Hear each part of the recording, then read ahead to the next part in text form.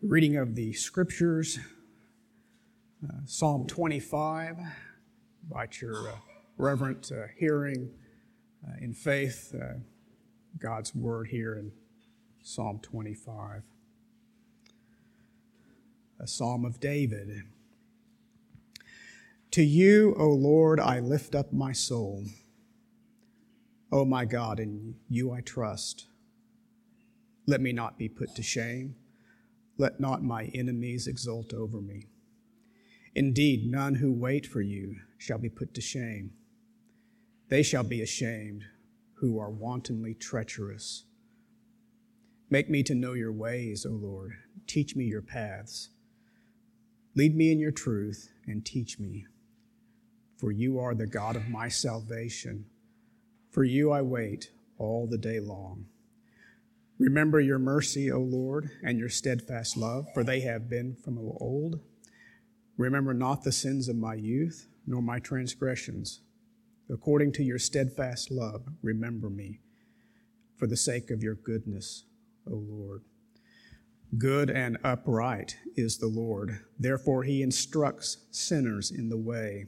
He leads the humble in what is right, and teaches the humble his way. All the paths of the Lord are steadfast love and faithfulness for those who keep his covenant and his testimonies. For your name's sake, O Lord, pardon my guilt, for it is great. Who is the man who fears the Lord? Him he will instruct in the way that he should choose. His soul shall abide in well-being, and his offspring shall inherit the land. The friendship of the Lord is for those who fear him, and he makes known to them his covenant. My eyes are ever toward the Lord, for he will pluck my feet out of the net. Turn to me and be gracious to me, for I am lonely and afflicted. The troubles of my heart are enlarged. Bring me out of my distress. Consider my affliction and my trouble, and forgive all my sins. Consider how many are my foes, and with what violent hatred they hate me. O guard my soul and deliver me. Let me not be put to shame, for I take refuge in you. May integrity and uprightness preserve me, for I wait for you. Redeem Israel, O God, out of all his troubles. Somewhat amazed reading somewhere not too long ago that there's an increasing persecution of Christians all over the world. Some cases it's physical, some cases it's doctrinal, perhaps more so doctrinal in the American church by virtue of our legal system, but one never knows. That certainly could be changed. But what is always certain is that God delivers his people from persecution from whatever venue it comes. This is a psalm written by David because he's being persecuted. And it's written for those who are being persecuted. I will tell you, as personal confession, there was a time in my life a couple of years ago that I read this psalm virtually every day. Because Christians are not immune. And sometimes we're persecuted by bosses, by family members, whatever venue. It makes no difference. We are, because of our personal faith in Jesus Christ, to use a military metaphor, there's a target on our back and people come for us. And when they do, read this psalm, because it is a prayer for those that are being persecuted.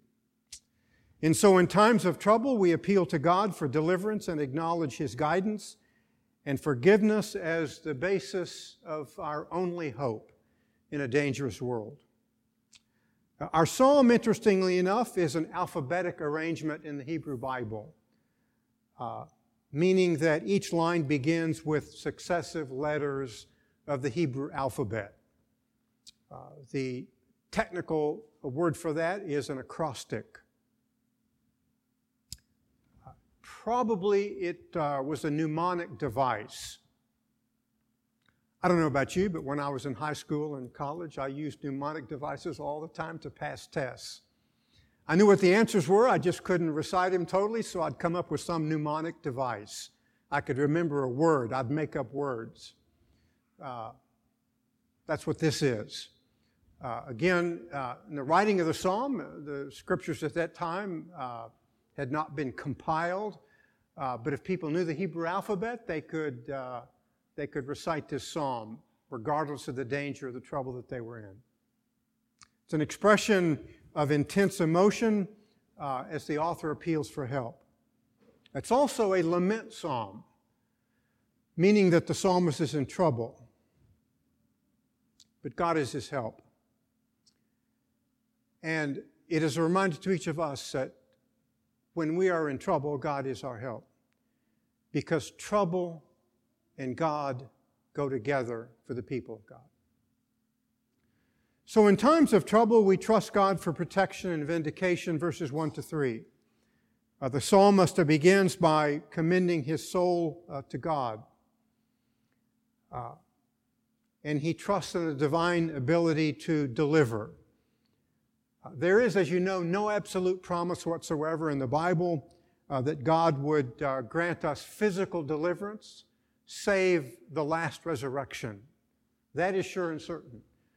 But Christians are killed for their faith. They are murdered for their faith. They are hunted and trapped for their faith.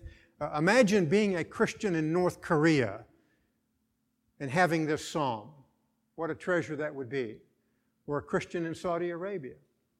Or an American Christian being persecuted because of his theology and his faith. We commend our souls to God. And that is, of course, something that God will always do, protect our souls.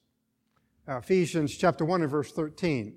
The apostle writes to us after listening to the message of truth, the gospel of your salvation, having also believed you were sealed in him with the Holy Spirit of promise. The Spirit of God has sealed us.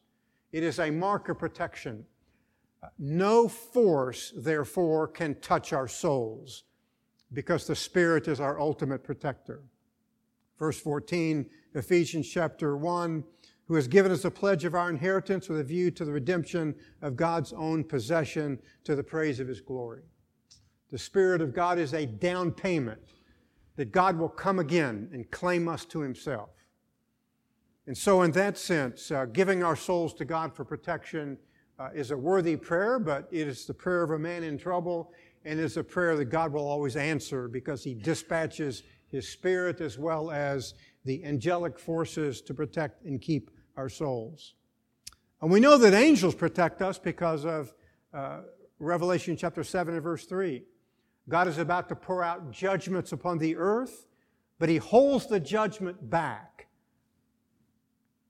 And John writes, until we have sealed the bondservants of our God on their foreheads. So God protecting his own from the judgments that are about to be poured out upon the earth. It is a reminder that trouble and God go together. It's also a reminder that all who are sealed in the Holy Spirit of promise will be delivered. The reason that he prays for the protection of his soul is verse 2, because he trusts in God, but because he does not want to be ashamed. This concept of shame is found 3 times in this psalm. In some manner or form, he is afraid of failure or defeat in some manner or form that would disgrace him before the covenant community. People come sometimes to catch us in a trap, that we might be shamed, so perhaps that they can boast. That's why the psalmist is praying. He is certain that he will not be, because of verse 3. None of those who wait for thee will be ashamed. This word wait is used 4 times in this psalm. It is a reminder that when we are in trouble, we must wait for the Lord. He is the ultimate deliverer. I'm not saying that you cannot use civil government or means, physicians or counselors or whatever the case might be. God gives us many means, but ultimately, When all of those things prove to no avail whatsoever, we can absolutely wait upon the Lord. And for those who wait, they will come to deliverance. It is the treacherous and the deceitful that will be ashamed. And that's one reason that we can wait upon the Lord. They come for us, they think, to shame us, to catch us in a trap. But God will come for them. And so, great reminder to wait upon the Lord. In our culture, it's one of the hardest things imaginable to do because everything about our culture is immediate. You push a button on your computer and it happens instantaneously. It's not so with God. There are no buttons, save the reminder to wait upon the Lord. It's an encouragement to us to take the long view, to be patient, to trust, to hope, because all who trust will be delivered, and God and deliverance go together. A reminder of this in a great word to the children of Israel, Isaiah chapter 40 and verse 31. They're in a hurry to be delivered from the Babylonian captivity. And God tells them through the prophet Isaiah, they that wait upon the Lord shall renew their strength.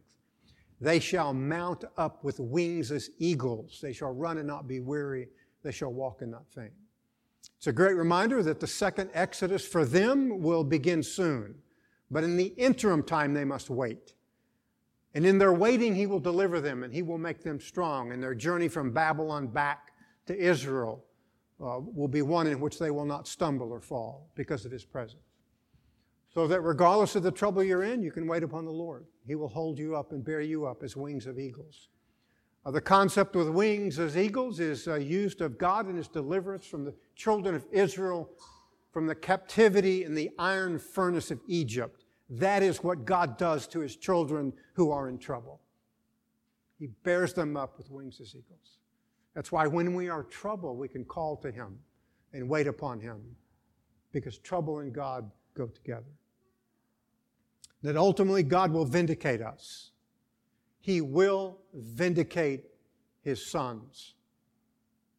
Great reminders are not, a couple of weeks ago, Psalm 25 in verse 5.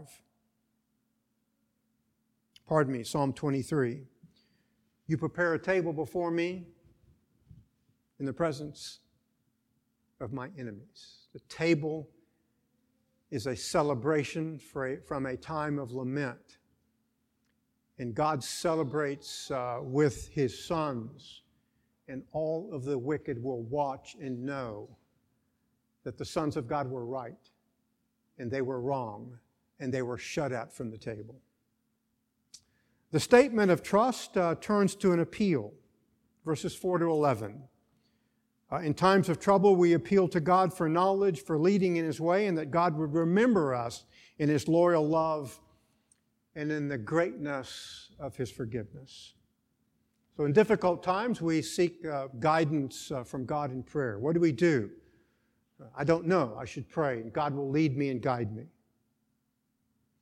The first part of the prayer, verses 4 to 5, constitutes a request for guidance in dealing with a threat according to the ways and the paths of God. Look at verse 4. Make me know your ways is the literal reading of the Hebrew Bible. I draw your attention to the verb, know. Make me know your ways. Knowledge is an essential part of the faith. I'm not opposed to feelings, but feelings can lead you astray. We are to know the faith. And you and I know the faith from the objective reality of Holy Scripture. To do right in times of trouble, we must know. And you and I can know from Holy Scripture.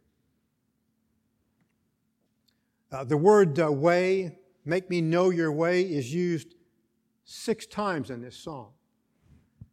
It is a dramatic reminder that in times of trouble, God has a way. In fact, there is only one way, and it is His way.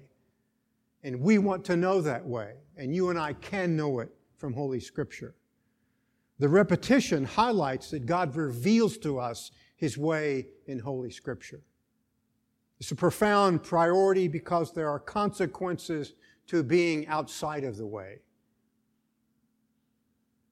Again, if there's only one way, then every other way that purports to be the right way is a way of incredible error and ultimately will lead you into profound trouble.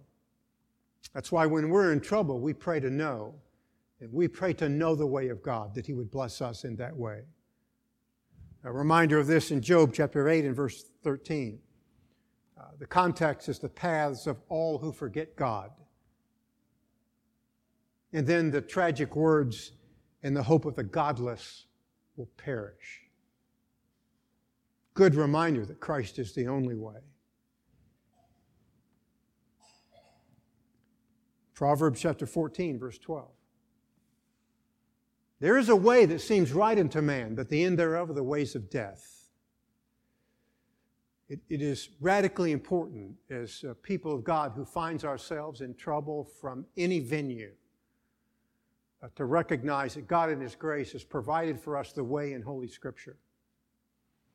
There may be 10,000 voices whispering in our ear of another way, but if they depart from Scripture, they are the way of death. That's why the psalmist in this time of immense trouble in his life prays that he would know that way. You and I have a profound advantage to the psalmist because we have the compilation of the way of God in Holy Scripture, as he did not. Secondly, teach me your path.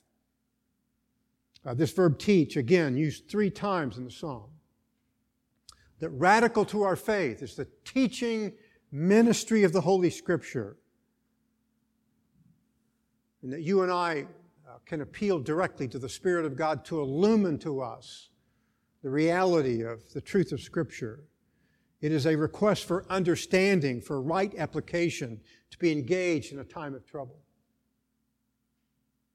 Oftentimes in trouble, what owns us more than anything is emotions. Sometimes they grip us in great pain. The Scriptures are the answer to the way in which we must go in trouble. Next, lead me in your truth and teach me. The importance of leading, being led to the right way. Highlights, I think, once again, the importance of teaching because improper teaching will get you into extreme trouble. So a great reminder of this in the life of the nation of Israel, the book of Malachi. Malachi chapter 2, in verses 6 to 8. The context is a praise of the man of God, Levi, the father, if you will, of the Levites, to whom was given the teaching ministry of the Word of God to the children of Israel. Notice what is said of Levi, Malachi chapter 2 and verses 6 to 8. True instruction was in his mouth, and unrighteousness was not found on his lips. He walked with me in peace and uprightness, and he turned many back from iniquity. For the lips of a priest should preserve knowledge, and men should seek instruction from his mouth. For he is the messenger of the Lord of hosts.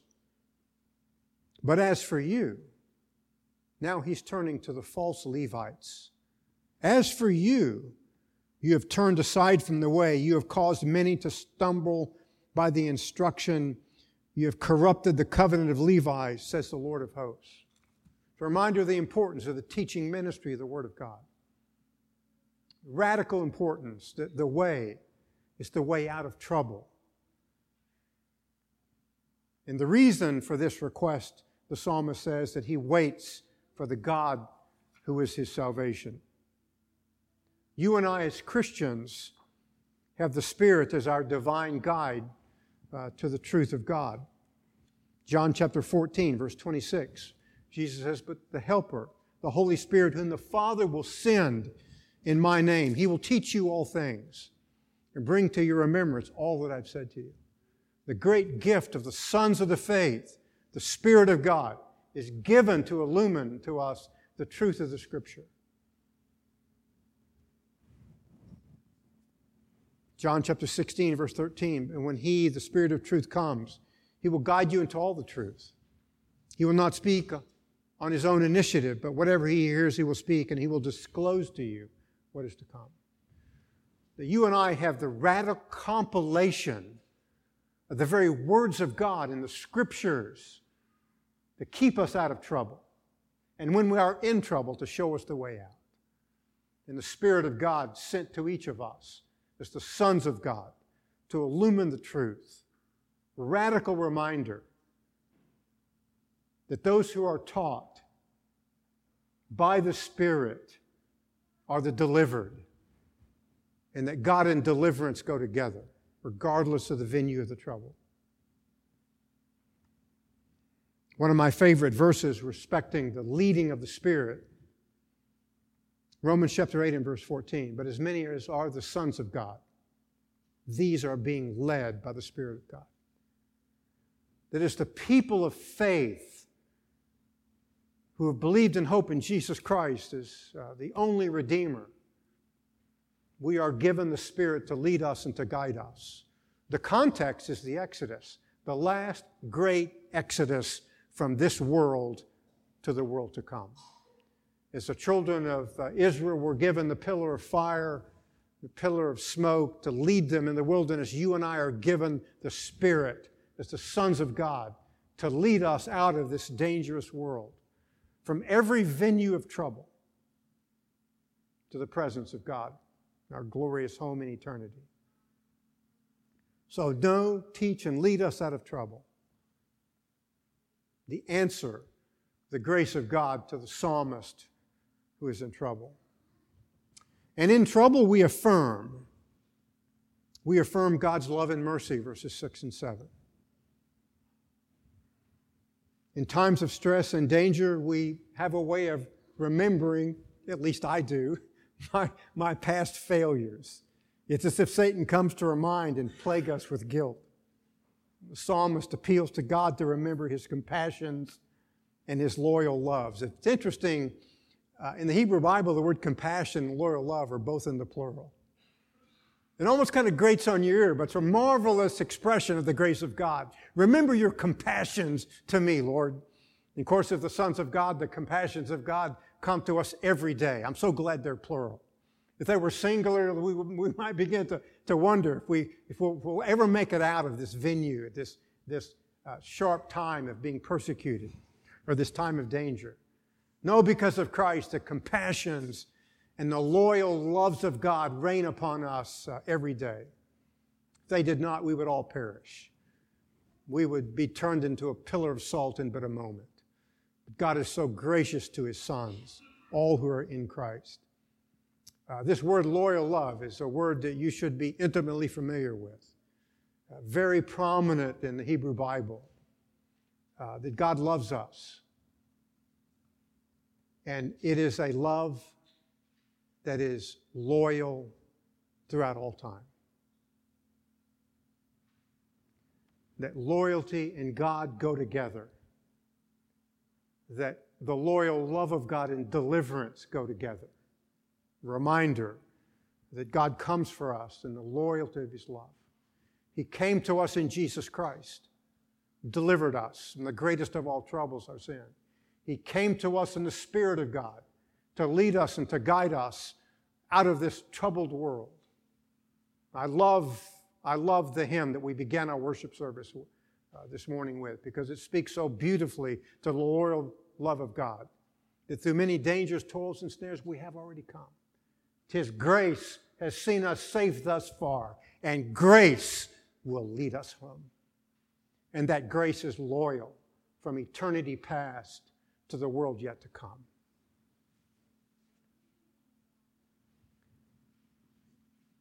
The apostle is, the psalmist is appealing for these matters because in some manner or form he's in a profound period of emotional distress.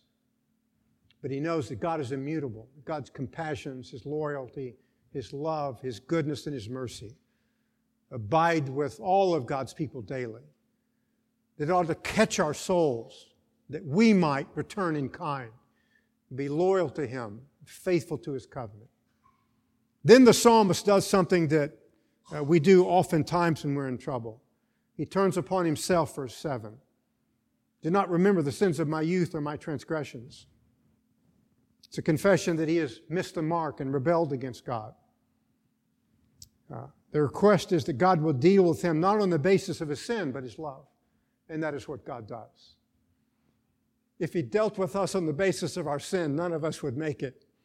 But all of the sons of God will make it because he deals with us based upon his love and not our sin. He dealt and dispatched our sin upon the cross. In application, I would tell you that in times of trouble, there is sometimes a measure of wisdom in doing some self-examination. Sometimes it leads us to confession and repentance. But so too does the theology of forgiveness based upon the attributes of God. In our case, forgiveness is the product of our Lord's sacrificial work, and that we are forgiven. Be very careful about dancing with guilt too very long,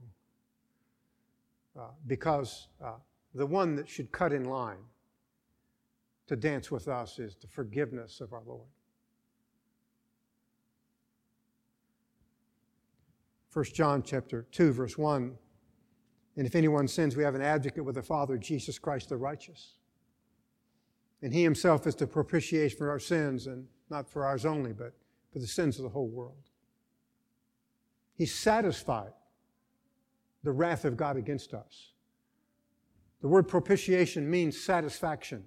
He paid the price, paid in full. The bill will never come to you. It's been stamped, paid in full from the cross. He finished the work. I know we still sin. And so what John is telling us in his first epistle is that we have a lawyer who argues our case before God. That lawyer is Jesus Christ. The prosecuting attorney tries to get God the Father to turn away. But the defense attorney always wins the argument because of who he is, Jesus Christ, and because of what he did upon the cross. That you and I know, will sin, and we need to confess our sin, and we need to repent of our sin. But forgiven we are, and we are forgiven forever. I love the text of Hebrews chapter 1, verse 3. Jesus Christ is the radiance of his glory and the exact representation of his nature. He upholds all things by the word of his power. And when he had made purification of sins, he sat down at the right hand of majesty on high. He sat down because he had finished the work of purification, never to take it up again. The work of propitiation and satisfaction is an unrepeatable work. Cannot be repeated. I know in much of Christianity this very day, it's being repeated even as I stand in the Mass. But we don't do the Mass. We don't sacrifice Christ again and again and again. Because it is a work that cannot be repeated because he is very God of very God. And he finished the work and he sat down. That you and I will come in and out of trouble all of our lives. Go through your troubles knowing this: you are forgiven forever. Essential to our battles is that we are the sons of God. And essential to the battle is that we are forgiven. Reminded of a very beautiful psalm, Confession of Sin, Psalm 32. Great reminder as the psalmist speaks to us. How blessed is he whose transgression is forgiven, whose sin is covered. How blessed is the man to whom the Lord does not impute iniquity, and whose spirit there is no deceit. The great church father Augustine had this psalm hung above his deathbed. It's a perpetual reminder that we are forgiven. The promise of God that the forgiven will always be delivered. And God and deliverance go together. When in trouble, we also repair to the promises of God in the context of the fact that we are sinners, and that I'm not unmindful of. We certainly continue to sin, and so we must be perpetually reminded of the need for confession and repentance. I do remind you, of course, as a Christian, you do not confess your sin to be forgiven. You confess your sin because you are forgiven. As a radical reminder of the stamp of sonship that is upon your soul, that can never be changed, and that there can never be a sin that will change our sonship before our eternal God. Verses 8 to 11 is the psalmist repairing to these great promises of God's love and forgiveness. Because God is good, He will teach sinners in the way and lead and teaches the humble in His way. Teach sinners in the way. Prophet Isaiah says of the members of the Exodus from Babylon that God will teach them. They will be taught of God. It is ultimately a promise of the last great Exodus that you and I are a part of. It is of radical importance to remember that John has Jesus quoting that verse as being fulfilled in himself in John chapter 6 and verse 45. He says of his followers that the Father leads to him in His sovereign power and grace that they shall all be taught of God. Incredible reminder of God's grace, that we shall be taught of God. And that's important because the taught will be delivered. And God teaches all that He delivers. It's a request for God to effect repentance as a function of His loyal love and truth, and our duty, of course, to keep covenant. What a great reminder. What a great reminder that we have a duty.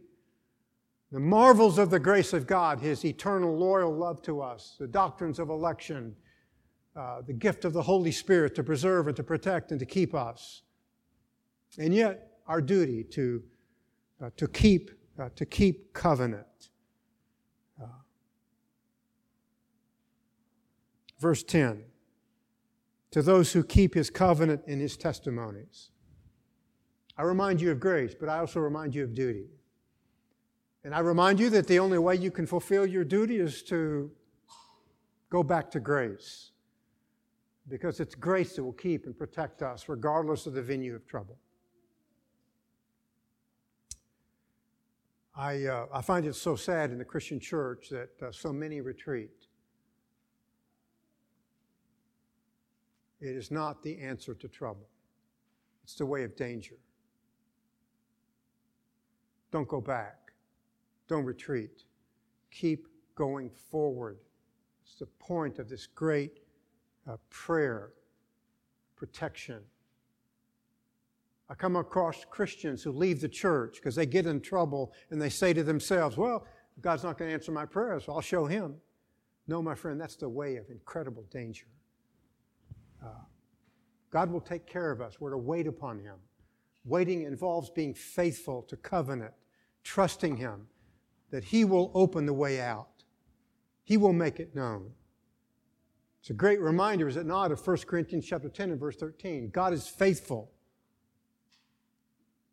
He will provide the way of escape. That faithfulness and God go together. And to all of the sons of God, there is the way of escape. And God will make it so. Burn your bridges behind you. Don't go back. Section closes with an explicit request for mercy and pardon. Verse 11. For Thy name's sake, O Lord, pardon my iniquity, for it is great. Reminded of One of the greatest prayers in all the New Testament. A tax gatherer standing some distance away, unwilling even to uplift his eyes to heaven because he felt so unworthy. Beating his breast, saying, God, be merciful to me, the sinner. He doesn't say, be merciful to me, a sinner. He says, be merciful to me, the sinner. It's almost that he constituted himself as the only and the greatest sinner of all time. And he's at a distance from the presence of God, beating his breast, looking humbly to the earth. You know what Jesus said of that man? I'll tell you, this man went down to his house justified rather than the Pharisee. Because everyone who exalts himself shall be humbled, and he who humbles himself shall be exalted. This man, David, Psalm 25, verse 11, is a man that will be exalted because he humbles himself, feeling unworthy, unpardonable, and yet he knows in the grace of God that God is ultimate eternal pardon. 1 John chapter 2 and verse 12, I'm writing to you, little children, because your sins are forgiven for His name's sake. That we are forgiven. Romans chapter 8 and verse 1, there's therefore no condemnation for those who are in Jesus Christ. No condemnation. Not even a little condemnation. All pardon. All the time because of Jesus Christ. If you're not a Christian, I'm telling you that you have no pardon. If you are a Christian, I'm telling you are. If you're not a Christian, seek it in Him, and He will give it in abundance. But be like the tax gatherer. Lower your eyes, beat your breast, reckon who you are, because those are the ones He comes to rescue and to save. A great reminder as well, the Apostle Paul's words in Romans chapter 8 and verse 39, that we are more than conquerors through Him who loved us. More than conquerors, meaning that we will overcome every venue of trouble because of Him who loved us. That all of the sons of God will conquer. None will fail because of Him who loved us. And by the way, He loved us to the end, and He loved us from eternity past. That's why we are more than conquerors. Reminded myself all of the time of the full reality that nothing can separate us from the love of God. Reminded all of the time that Christ in the crucifixion was followed by Easter. And in every one of your troubles and times of persecution and distress, never forget that Easter comes for you because you are a son of God. In times of trouble, we acknowledge that the fear of the Lord is the way of safety and deliverance, verses 12 to 15. In difficult times, it's easy to break and fear men. Ultimately, that's what Satan is attempting to intimidate you, to fear his power rather than the power of God. Fear God rather than Satan, or fear God rather than men. This is the man that God will instruct and make known His counsel to, that our eyes should continually be upon Him and not men, because He will rescue our feet from their net. Verse 15. I love this text. My eyes are continually towards the Lord, for He will pluck my feet out of the net. Meaning what? He's been caught in the net. He's like a bird. Imagine a bird caught in a net. You think the bird can escape? No. One of the most pitiful sights is a bird caught in a net, because the bird is defenseless against the net. If the bird cannot fly away, he cannot escape. The psalmist is saying, God, you can pluck me out of that net. And that's what God does. It's a great reminder, captured for us in a very picturesque way in Psalm 31 verse 4, the wicked dig a pit for me. They camouflage it so that I'm walking along, I'll fall in their pit. God rescues His sons, and He makes the wicked fall in the pit that they dug for the righteous. I am not unmindful they will come for you. They will come sometimes to shame you. They will come sometimes to unsettle and to unseat you. You never forget, regardless of the net they spread upon you, that God plucks the feet of His sons out of the net and delivers them. Because that is what God does to His sons. The deliverance and God go together. The other remarkable reminder of this section, verses 12 to 15, is to stay humble in it all. A bird cannot rescue himself from the net. In many cases, you cannot rescue yourself either. Only God can. The point of the text is that God does, and He will. Wait upon Him. That God is always an ally to the humble. He is always opposed to the proud. So stay humble, because the humbled are the delivered. And God and deliverance go together. Verses 16 to 21, when we are in trouble, we seek deliverance and protection.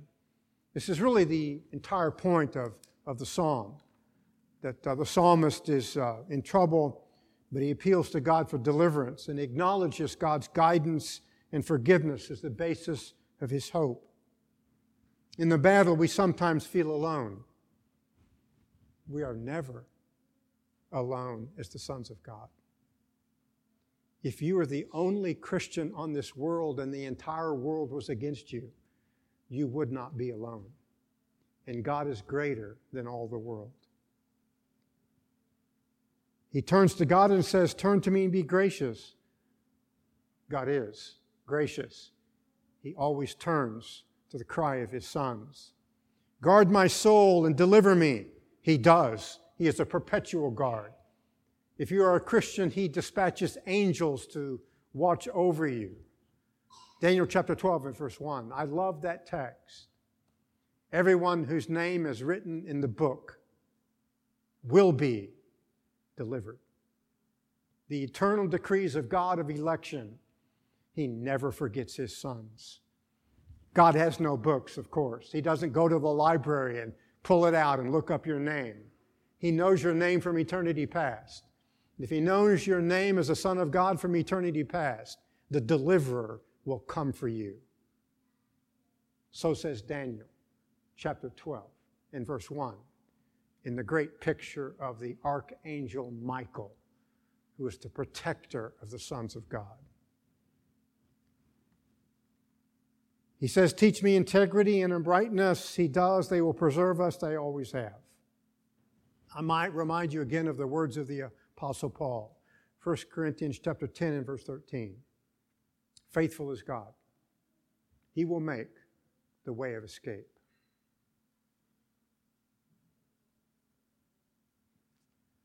The last section of our psalm is really the last verse, verse 22. It's interesting because in the Hebrew Bible, this breaks the acrostic. Something radical has happened to the psalmist to change the purity of his mnemonic device. Perhaps it's because he transitions from an individual prayer to a national prayer. He prays for the nation. He prays for, if you will, the true saints, the true righteous remnant in the nation.